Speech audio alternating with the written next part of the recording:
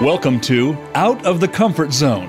When you lead from a base of expertise, your confidence and credibility are derived from your knowledge. People follow you as a result. However, when you take a stretch assignment and span outside of your comfort zone, leading requires a different approach, one of influence, inspiration, compromise, and courage. We are here to talk about how to take that next step and keep going. Now, here is your host, Wanda Wallace. Welcome to the show, to Out of the Comfort Zone. Today we're going to talk about stories. Now, no doubt you have heard that to capture your audience and your audience's attention, you need to tell a story. Yet, if you're like most of the executives I talk to, you don't use narrative particularly well. You know you probably need to, but you don't know how, and you don't see very many people model it particularly well. Most of us, in addition, are not trained on how to use the power of stories, let alone how to master them. So today we're going to talk a little bit about why. First off, why are stories so powerful? What is it that's happening that makes such a difference? And then I want to walk you through how to think about the stories that are going to make a difference for your organizations. And that's our focus. My guest today is the author of a fabulous book called The Sea We Swim In: How Stories Work in a Data-Driven World. And his previous book, The Art of Immersion: How the Digital Generation is Remaking Hollywood, Madison Avenue, and the Way We Tell Stories. That one was about how technology is changing the age-old art of storytelling. You'll hear a few snippets from that one today. But Frank is currently a senior fellow at Columbia University School of Arts, and he teaches a course called Strategic Storytelling in conjunction with the business school, and it's in his seminar for Columbia business executives. Frank also speaks a lot regularly on narrative thinking and the power of immersive storytelling. He's given keynote addresses in all sorts of places, lectured at a variety of universities like the University of Southern California, New York University, in addition to Columbia. He's given global summits for companies like Timberland and Unilever. He's joined R&D symposiums for companies like the Museum of Modern Art here in New York and the BBC in the UK. He's taken part in speaker series at Google and Lucasfilms. He's led workshops at a host of companies and places like the United Nations. And if that isn't enough, he currently contributes to the New York Times and the Wall Street Journal, among others. So clearly somebody who has studied and mastered the art of storytelling. Frank, welcome to the show. Thank you, Wanda. And thank you for a terrific introduction. Thank you. I'm delighted to talk about this one. And for people who don't know a bit about my background, this is a long-standing passion for me, both a research topic and a passion topic about stories, about the way we use stories. And I'm going to start this with a personal story, Frank, then I'll go to my first question, which is, when I was at the business school as a marketing faculty member, and I was teaching MBA students basic marketing classes, and I would come back to the alumni events, 3 and 4 years later. Students would say to me, Wanda, the thing I remember about your class, and I'm all ears because, yes, finally you're going to tell me the brilliant wisdom you learned from me. And instead they would say, I remember that story you told about. I find in my speaking engagements, people will come up to me years later and say, I remember you. I remember that story you told about. Now, I've done enough research on memory to know that sometimes their memory and my memories don't align, which is interesting. But I learned long ago that if you wanted people to remember a concept or a thought, you give a story. And if the story embeds the concept, they're going to hold it. So this is a topic I care a great deal about. Now, that's why I care about it. Frank, why do you care? What's the question that you're trying to address? Sure. One reason I care is because I spent almost my entire career telling stories, that is, writing stories. As a journalist, I started out at the Village Voice in New York in the 1970s, chronicling the rise of punk music, the Ramones, and so forth at CBGB. I then went on to Rolling Stone and Esquire, and ultimately to Fortune, and then to Wired. And at Wired, a couple of things happened, but the first and maybe most important was I was sort of given this beat of, so to speak, of writing about the intersection of media and technology, what was happening there. And then something around 2006, actually, something happened that really changed the way I viewed all of this. It changed the way I viewed stories and everything around them. And that was, I went to Montreal to do an article on 3D. And this was, as I say, 2006. It was well before the first 3D feature film had been released. It was well before, James Cameron came out with Avatar. But Cameron was there in Montreal because he was on a sound stage where they were shooting the first feature film the first feature film to use the 3D stereoscopic camera system that he had invented with Vince Pace. And so that was great. I wanted to talk to him all about 3D. He gave me a complete earful, just like the wonkiest stuff you can imagine, about how to shoot in 3D. Much of it, I have to admit, was over my head. But he told me one thing that was really, ultimately I found quite exciting, which is, I asked him about Avatar, which at that point had been in development for years. It was widely expected that it would be his next film, but it had not yet been greenlit by Fox, his studio. And so I asked him about it, and he said, well, he didn't really want to talk very much about it, but he did say that, he saw it as sort of like an action-adventure film, an Edgar Rice Burroughs type action-adventure film, the author of Tarzan, of course, that happened to take place on another planet. And then he went on to say, and this is what really changed my life, he went on to say that for him, the best way to tell such a story is to create almost like a fractal experience where, if you're a casual fan, you could just watch the movie and that's fine, you'd be satisfied. But if you're a more committed fan, you would want to go deeper and deeper into the story. And you had to be able to go deeper into the story and the pattern would still hold. And that was what he meant by fractals. And so this was a revelation to me. It took a while for it to really sink in. But what I ultimately realized, and this is what led me to write The Art of Immersion, what I ultimately realized was that this was a whole different way of telling stories that was made possible by digital technology, but was something that we had always wanted to do, that people had always wanted to do. Right. You write in The Sea We Swim In about a little bit about the story, but you also write about immersion experiences and how much the current world, and I won't say generation, because I think it's the current world, is interested in experience. All right. And granted, we had the book, several decades ago on the experience economy, which was a bit ahead of its time. I think we're there now. Right. I think everybody wants experiences. I see it in my business for sure. And you also write about this event where you go to a theater and the story is not on stage. It's happening in a building, in multiple rooms simultaneously, a building. And as a viewer, you roam room to room to room, and you never quite know, is there a proper sequence or not a proper sequence? It just unfolds in front of you. Now, I've done one of those experiences. I have to tell you, it's captivating because it feels like you're witnessing in real life something and discovering something. And it's a very different theater experience. But that's what you write about that as well, these immersions and how technology is also making that kind of immersion possible. Right. And the thing about this this production is, one of many productions of sort of immersive theater experiences, but this was one of the first, probably the first, really important one in the U.S. It was originally created in the UK, and the person who created it is the founder of a company called Punch Drunk, a theater company called Punch Drunk.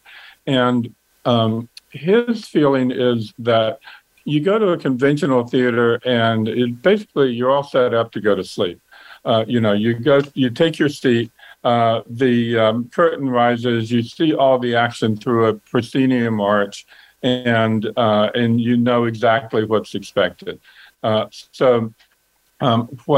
What he wanted to do, and he started experimenting with this, and when he was in theater school at the University of Exeter in England in the 1990s. And what he wanted to do was just take all that stuff away and thrust you into the middle of the experience. And that was, a form of immersion, and that's what we mean by immersive theater. And it's been quite a remarkable development.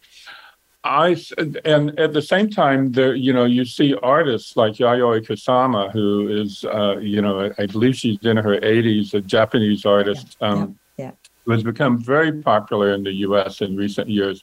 And one thing that she does is she creates these experiences. You walk into a room, it's called an infinity room. It's a mirrored room with the lights out, except there are a million tiny little light bulbs twinkling. And you get there for 45 seconds. That's how long you were allowed. And this was like, an experience that people would line up for hours to have. Yeah, right. And, it was the thing that's important to remember here is it's art without a frame. It's theater without a proscenium arch. It's like we want to do away with the frames. We want to have a direct experience. And that's what it's all about. Well, if I take that in a very simplistic way, Frank, and I drag it into my world of coaching, leadership development, leadership training, what people want is the one-to-one experience of telling you their story and getting perspective or advice or guidance on that story, how to develop that story. Whether that's the story of what's happening at the moment, or it's the story of their lives, or it's the story of their career, at the end of the day, that is what they want. And I am seeing that is driving an explosion of coaching in my world as a premium way, as an ideal way in people's minds for doing development. So we could have a long conversation about that. Let me drag you back to the purpose today, which is talk about stories. All right, I realize that there's boatloads of research on this one, but I want your view. Why are stories so special? And by that, I know that they're memorable. I know that we find them intriguing. But why do you think?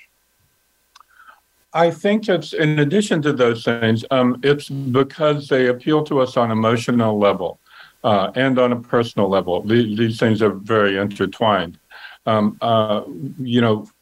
The psychologist Jerome Bruner, who is one of the people who led to our current focus on stories and storytelling, he was a leader of the cognitive revolution, so-called, against behaviorism in the 1950s and 60s. And later in the 1980s, he took what was at the time extremely unfashionable position that psychologists should be studying stories and storytelling. And he made the case that there are two forms of communication, basically, two forms of knowledge. And one was what we've always been taught to admire and practice, which is logic and reasoning and so forth. But the other, which had always been ignored, not always, but for many, many decades had been ignored by psychologists, was stories and storytelling. And he thought that these were two equally important means of communication and ways of thinking. And so it was really after that stories became a subject of study. Right. And so, the thing about stories is they appeal to the emotions. They appeal to us emotionally. They can have facts in them. I certainly am a great believer in facts, but they appeal to us on an emotional level. Right. Well, I believe about human beings. I'm going to make a statement. You can disagree with me or agree as you choose.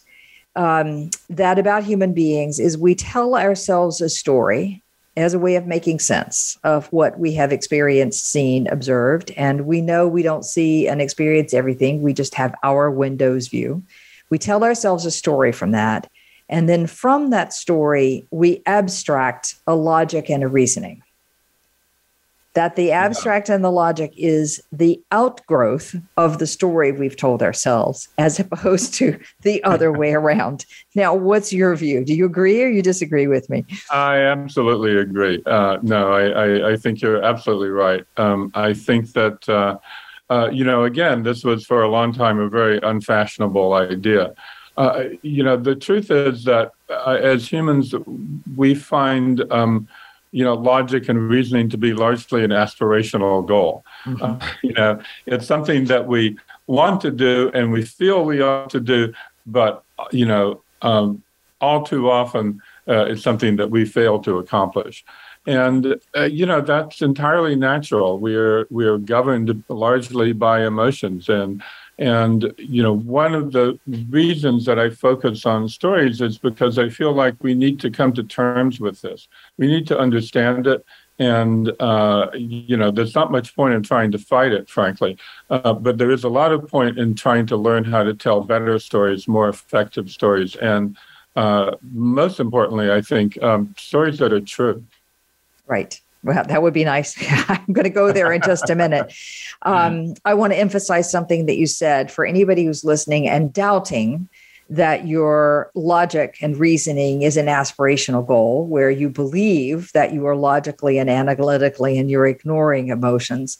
I just reference you to Daniel Kahneman, Amos Tversky's work. Kahneman's book, my favorite, is Think Fast, Think Slow, or Dan Ariely, or a host of other people who document the ways in which our thinking, our logic is biased, meaning it is not as logical and rational as we think it is. There's tons of research out there to back that one up.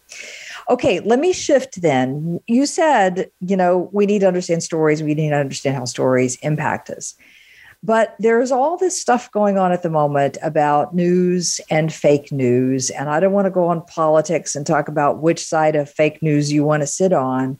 But I am intrigued by how quickly we believe a story that on its face validity is so full of holes. That is unbelievable, okay? But once I get emotionally hooked, I'm going to believe it to be true. So tell me, in your view, having studied this, what do you think is happening here? Well, there's a couple of things that are going on. And I mean, it's a very important thing, and especially it's a very important thing right now. When so many stories are being floated, politically, economically, whatever, that really just don't make a lot of sense.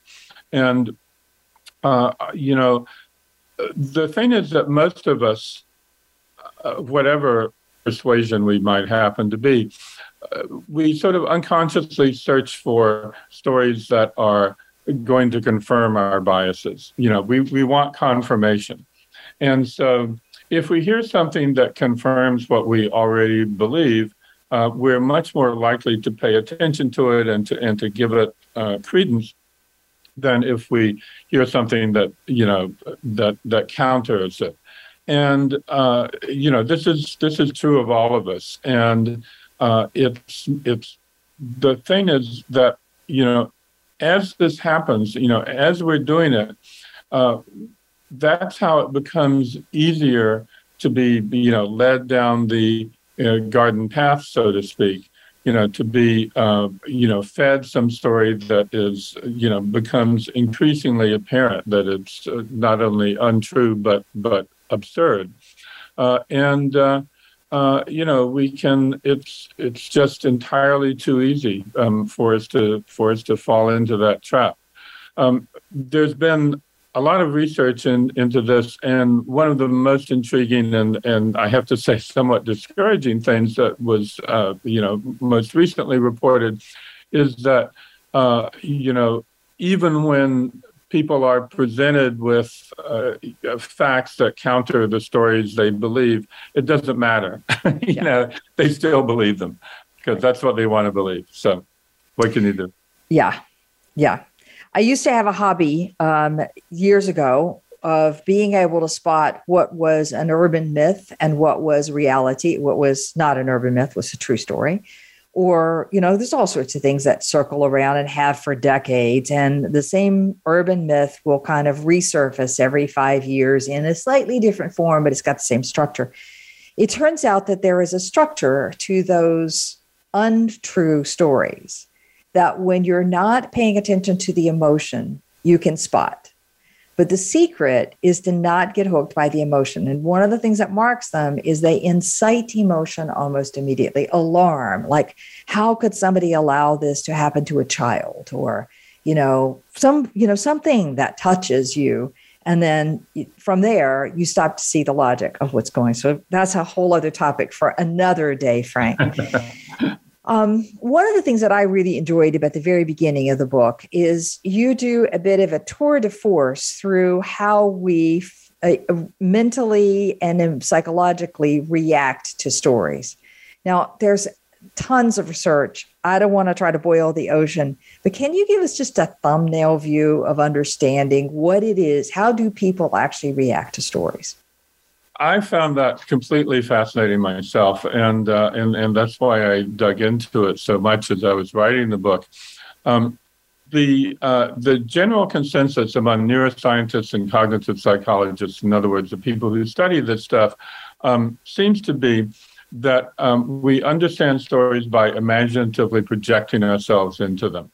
And if you think about it, it makes total sense. Why else would we get scared in horror movies? We know we're sitting there in our living room or in a theater where probably nothing is going to happen to us, and certainly there's not a guy with a chainsaw. But it doesn't matter. We still get scared, and that's the whole point. That's why we seek them out in the first place. And, so this realization, I think, is just critically important. And there has been a lot of psychological research on it. The research is very interesting. I won't go into it now, but I do, as you say, explain some of it in the book. But it's almost as if we're running a simulation in our heads. We know that, technically speaking, we know that it's not happening to us. It's not as if, whatever emotion we're experiencing, it's not as if, what caused this is actually happening to us. But at the same time, it doesn't matter. And that's because of this simulation, which simulation is sort of a computer type term in these days anyway. And so that's why I prefer to think of it as imaginatively projecting ourselves into the story, which is basically another way of saying the same sort of thing. Yeah. And, that's also why we tend to get immersed in stories, whether it's a movie or, a book that we're reading or, anything that... anything like that, any form of story.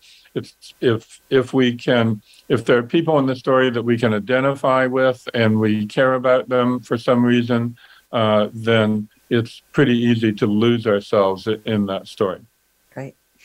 One of the fascinating pieces of research that I had not seen that you cited is this notion that an audience watching a movie together, if it's a well-constructed movie, their brains are actually in synchrony. Now, I did a bad job of explaining it. Can you do just a little bit better job of that? Okay. So, yes, this was research that was begun in I believe in the late 1990s by Uri Hasson, who at the time was at the Weizmann Institute of Science in Tel Aviv, and is now the head of a neuroscience lab at Princeton. And his idea was to look at audiences as they were watching The Good, the Bad, and the Ugly, the 1960s spaghetti Western. And And people in the field just thought this was ridiculous. They practically laughed him out of the profession. But what he showed was that as you say, people who are watching this film, and this was done by neuroimaging, fMRI, functional magnetic resonance imagery, and people who are watching the movie, large portions of their brain were activated at the same time as things were, as the story was progressing on screen in front of them. And by activated, I mean that there was blood flow to the brain, and that's what really indicates that this particular part of the brain is doing the thinking. And at this point, we have a fairly general idea, in some cases, a pretty specific idea of what parts of the brain do what. And so what Hasson was able to show was that, that this movie, which, had, after all, been a very popular movie, affected a lot of people in pretty much the same way. He then went on later when he was at Princeton, to compare that with a show from Alfred Hitchcock Presents, the half-hour series from the early 1960s. And this particular show was one that Hitchcock himself directed. And so compare it with that, compare with Curb Your Enthusiasm, the HBO comedy, which is a very unstructured comedy, and then to compare all of those with just totally unstructured footage from Washington Square Park in New York City. And he found that in the case of the in the case of the Hitchcock show, it was much more the case that people's brains were activated in the same way at the same time. So that gives you some insight, I think, into why Hitchcock is such a good storyteller. I need to know now, are my stories activating everybody's brain in synchrony? But let me take that out of the just interesting academic point of view. I think it's fascinating, and put it in a really practical point of view. If you buy the argument that as human beings, we've survived for tens of thousands of years because of our ability to bond together as human societies, and you look at the storytelling, the belief that storytelling is a part of way of bonding us together as a community, meaning our community versus that other community over there, you certainly make sense that it would have evolved that our brains are activated simultaneously around a story, because that becomes the bonding experience that creates this as a story. So, and if you read the book Homo Sapiens, I think they'll make that argument, as will others. I think from a leadership point of view, though, if you think about the power of this, the power of using a structured story, structured in the right way to activate people's brains in a similar manner, whether that's to inspire them, whether that's to drive them forward in a particular action, whether that's to bond together in a particular community, or to drive a kind of change. If I can get a large part of the audience's brains aligned, thinking in that moment in a very similar manner, somewhat, then that should be really effective. That should be more persuasive if I've chosen my story well and structured it well. And I'm not sure that there's a better argument for why we should be paying attention to stories. Okay? I agree. All right. Which brings us to the perfect break for the day, which is to say, we're going to take a break. And when we come back from that, I want to talk about, so what does that mean for you as a leader trying to get your organization? What do we need to be doing to tell stories? What kind of stories do we need to be telling? And what are the elements of stories that matter? So my guest today is Frank Rose. The book that we're talking about is The Sea We Swim In: How Stories Work in a Data-Driven World. Frank teaches at Columbia Business School a seminar called Strategic Storytelling, as well as writing for the New York Times and the Wall Street Journal. And we'll be right back.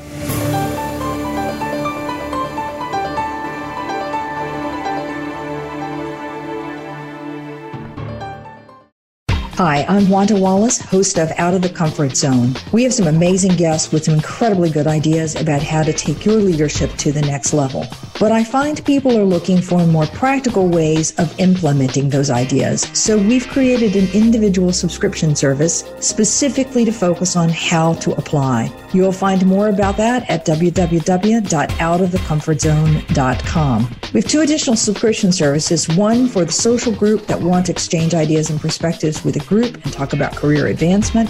And we have a master's level for people who want to take a deeper dive, all on outofthecomfortzone.com. We hope you'll join us. If you want more information on the articles, books, coaching, and seminars we offer, go to our website at www.leadership-forum.com.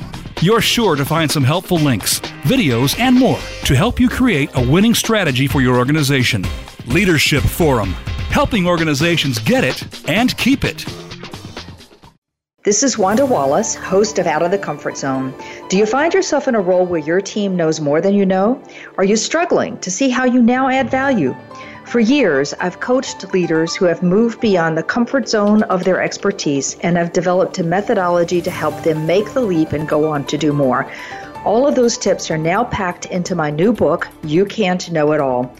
Visit our website at leadership-forum.com or tune in to Out of the Comfort Zone for more insight. When it comes to business, you'll find the experts here. Voice America Business Network.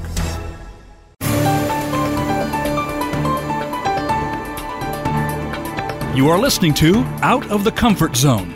To reach Dr. Wanda Wallace or her guest, call into the program at 1-866-472-5790. Again, that's 1-866-472-5790.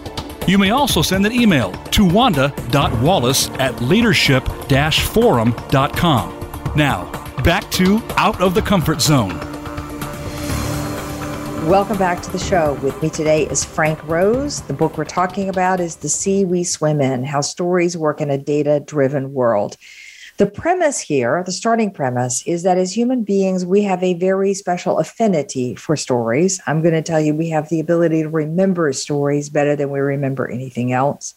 And as you just heard in that very last segment, the research is showing that stories, when they are well structured, actually activate humans' brains in a similar manner. So it looks like there's some loose synchrony with how our brains are firing. I think it's a long stretch between we say we're thinking the same way, but parts of our brain are activated in the same ways, I guess is the appropriate interpretation.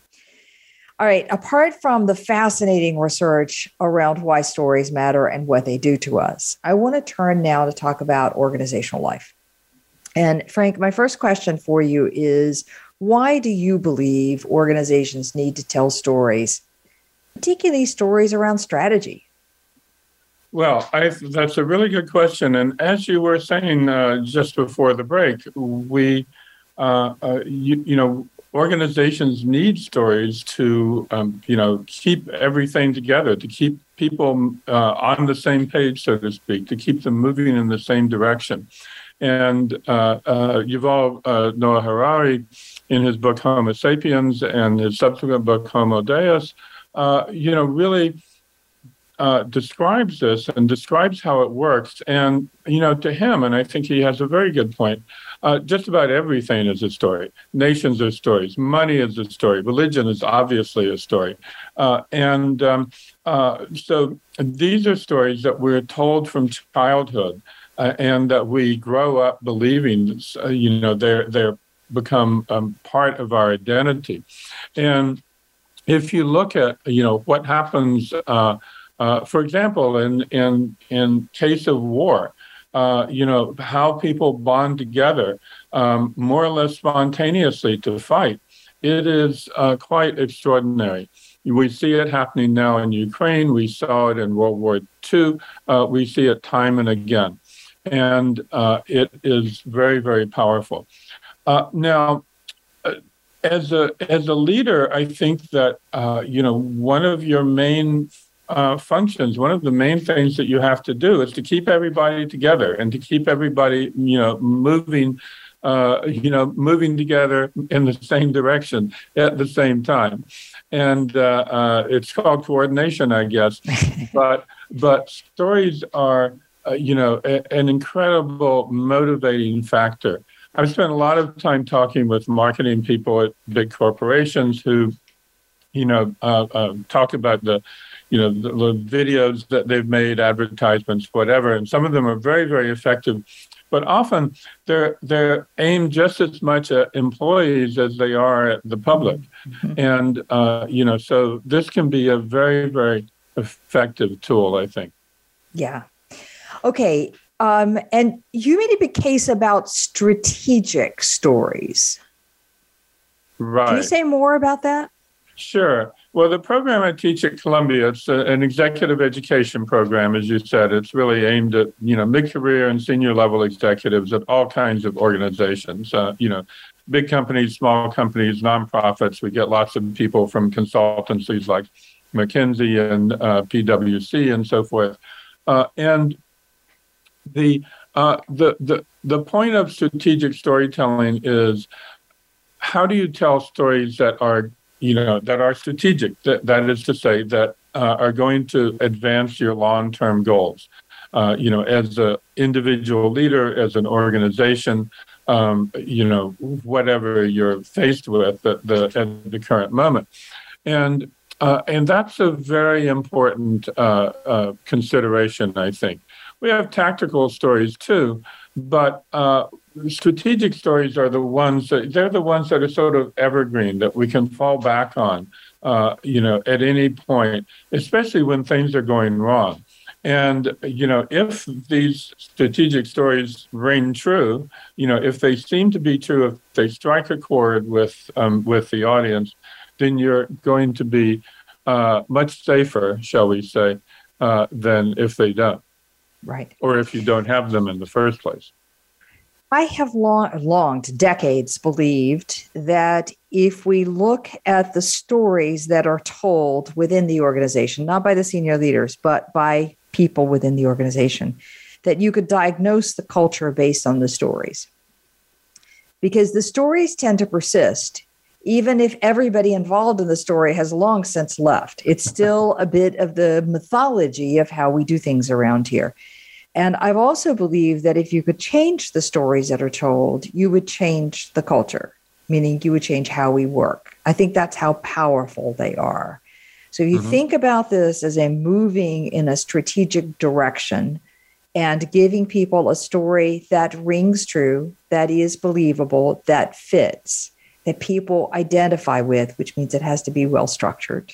Then, and told by the right person, by the way, then I think you've got a possibility of that story being retold and retold and retold, and people falling back on it as an explanation for why we're doing what we're doing. I think it's a secret ingredient that's being missed at the moment. That's how much I believe this is so important.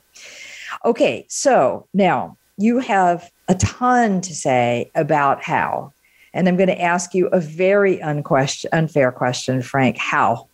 How do I begin as a leader to think about the story, about creating the story and telling the story in a way that's going to make a difference?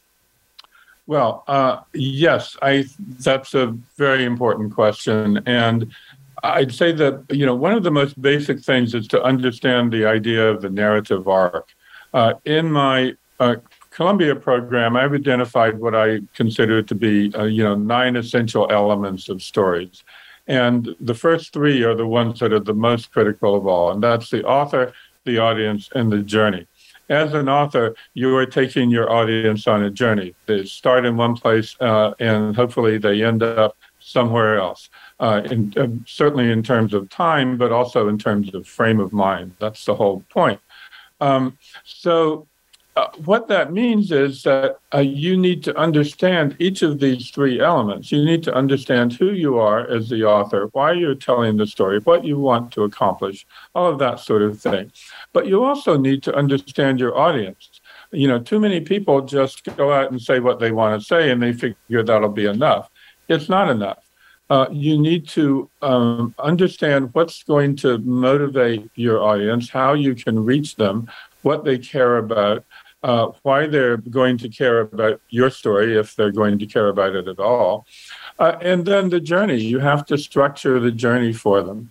As I say, your story has to begin in one place and end in another. And by place, what I really mean is time, because stories are really time-based. That's one thing that too many people, especially in business, I find, fail to understand. And that's how they get confused, if you will, between stories and facts. Like a set of facts is not a story.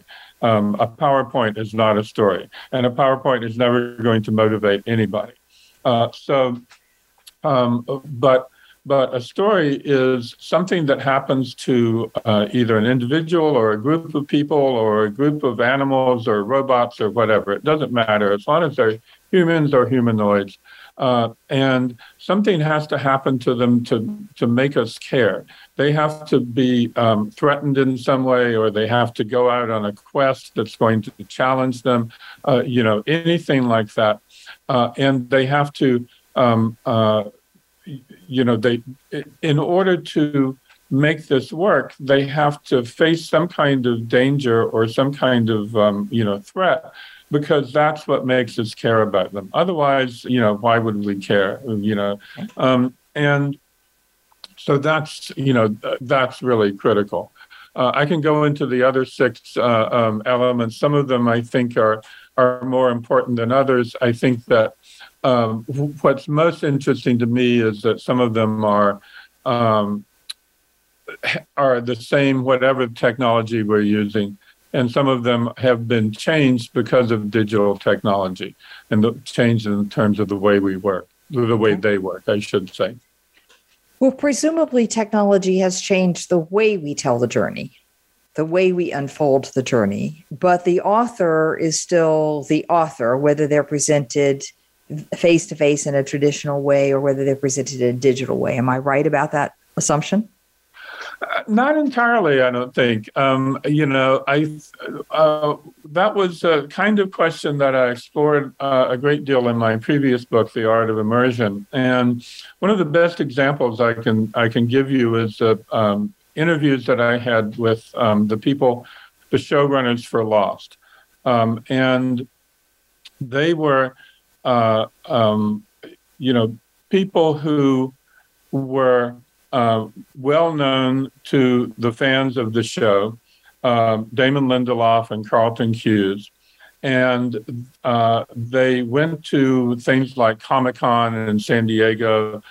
They interacted with fans a lot. And they told me that basically fans came to them with 2 different questions, which were on the face of it sort of mutually contradictory. And, one of the questions was, do you know where this story is going? Because they wanted to be sure, they wanted to be reassured that the storyteller knew what they were talking about, and knew where the story was going to go and what the point was and, how it was going to end and all of that sort of thing. But the other question that they got all the time was, can we have a say in the story? Can we have a say in where the story goes? And there's actually a long tradition of this. Digital technology makes communication pretty instant.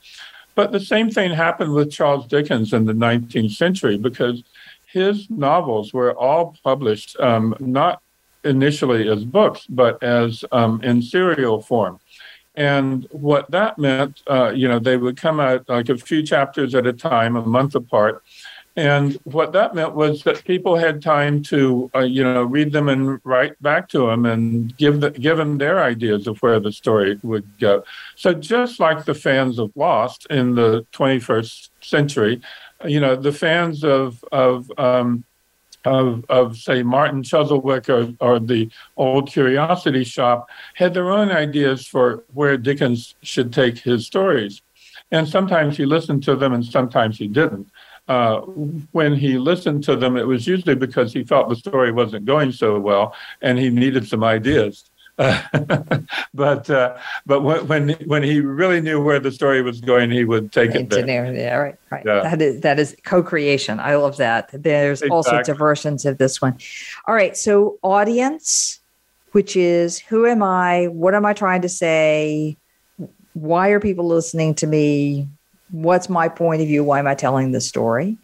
That's more author. That's the author. Excuse me. Right. I said that incorrectly. And then the audience, which is who am I talking to? What do they care about? What are they motivated by?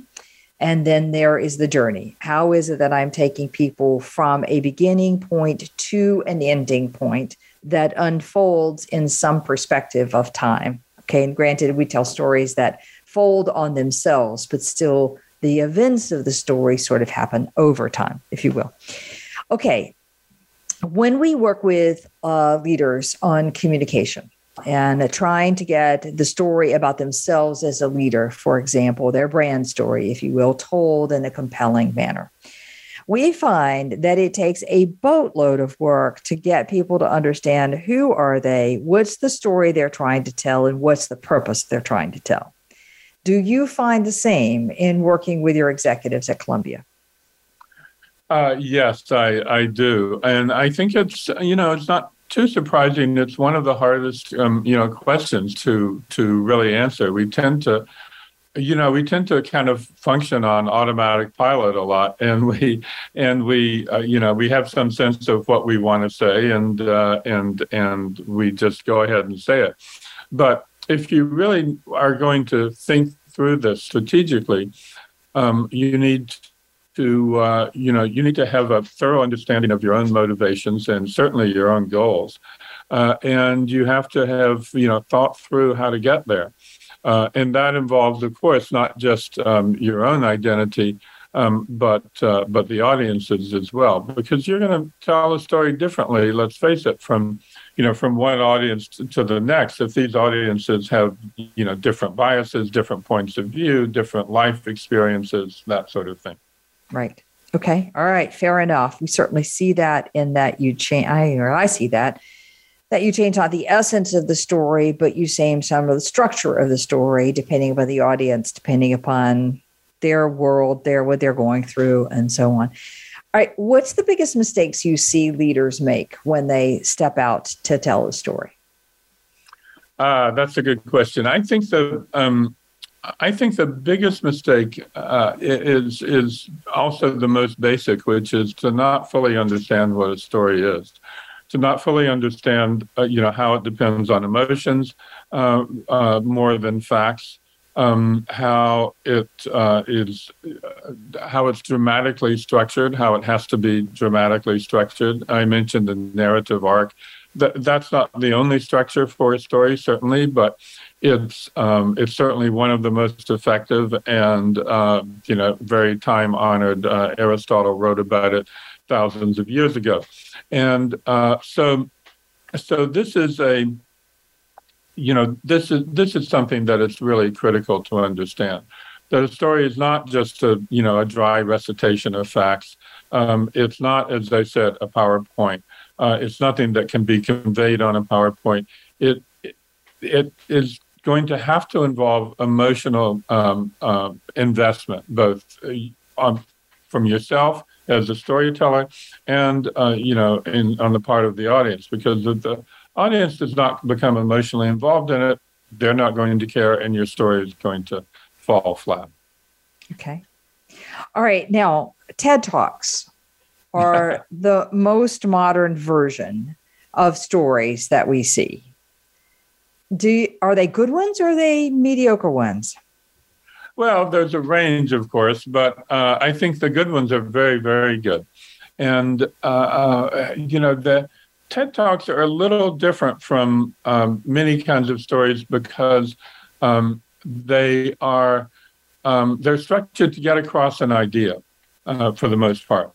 And so you can have, I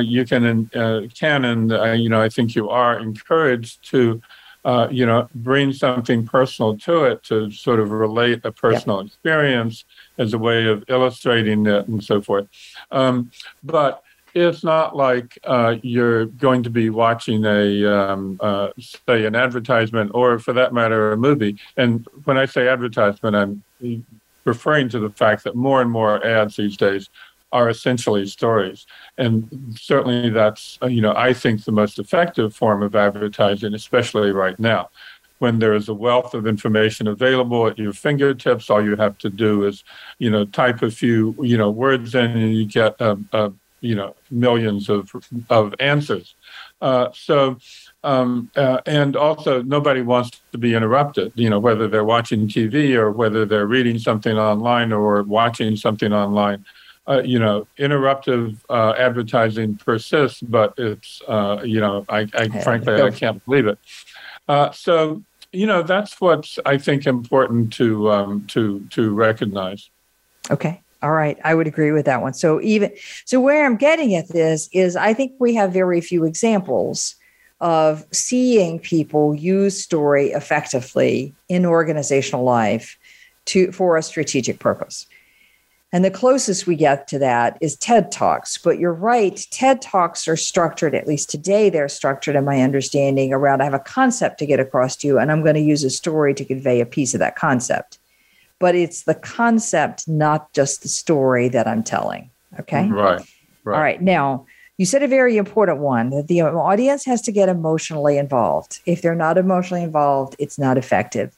And I think that's a scary thought for an awful lot of organizations. So can you say more about how to get an audience emotionally involved?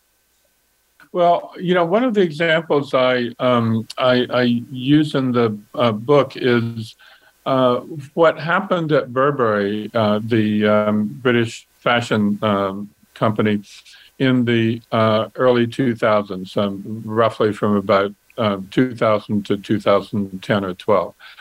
And this was largely the result of a man named Christopher Bailey, who was the design director at the start and ultimately became creative director and then CEO as well. Before he became CEO, he worked with a couple of, very, very effective CEOs, and they worked very well together. And the result was outstanding business growth. At the turn of the century, at the end of the 1990s, Burberry was frankly in the toilet.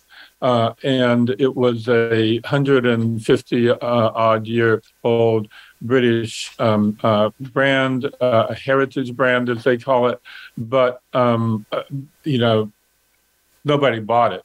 And, another similar brand, Aquascutum, was sold around the same time to a Chinese company for, a pittance.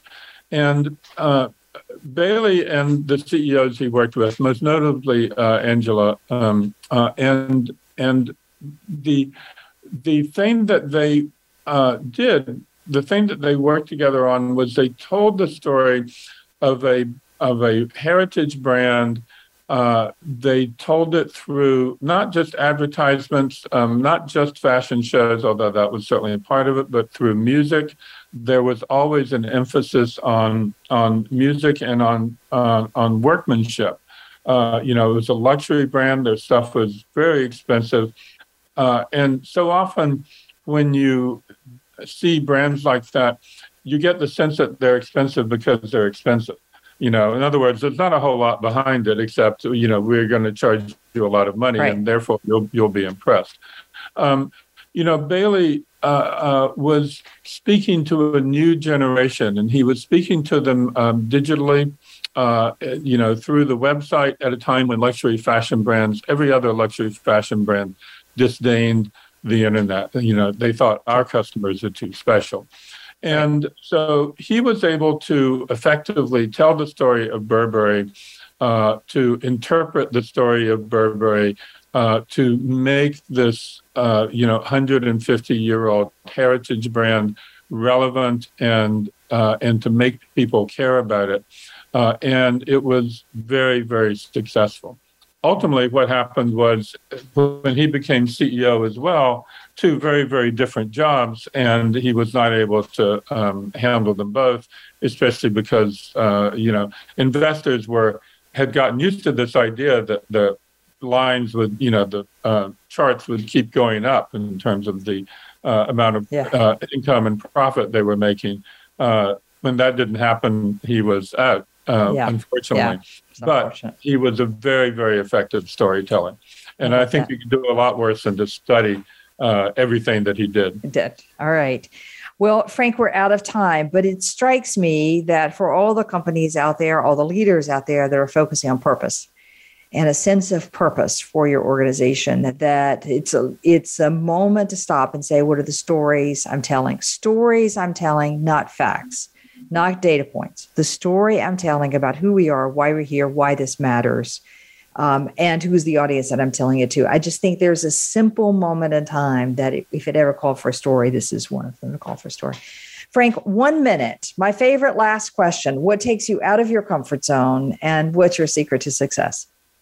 Well, I'm not sure they're entirely the same, but as you know, I spent many years as a journalist, and what I always loved more than anything else, I was a magazine journalist. That meant I got, I had the luxury of spending some time to, research and write a story. So if I were flying into some place that I'd never been before to try to understand what was going on and interview everybody I could find, even if they didn't want to talk to me, that was always the thing that was most exciting to me.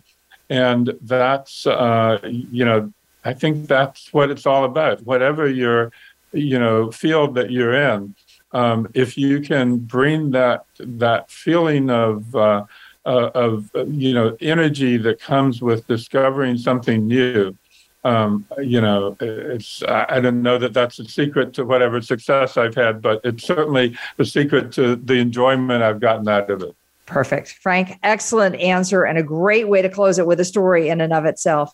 My guest today is Frank Rose. The book we've been talking about is The Sea We Swim In, How Stories Work in a Data-Driven World.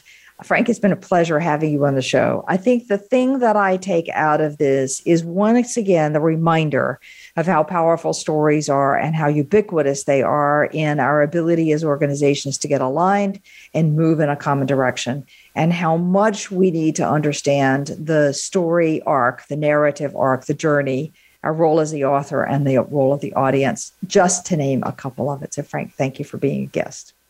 Thank you, Wanda. It's great to be here. All right, and join us next week for another episode in Getting Out of Your Comfort Zone. If you like what you've heard today and want to know more about how to apply these concepts and others, check out our subscription service at outofthecomfortzone.com, and we'll see you next week. Thank you for joining us today. Tune in for another edition next week with Dr. Wanda Wallace on the Voice America Business Channel. Reach outside your comfort zone this week.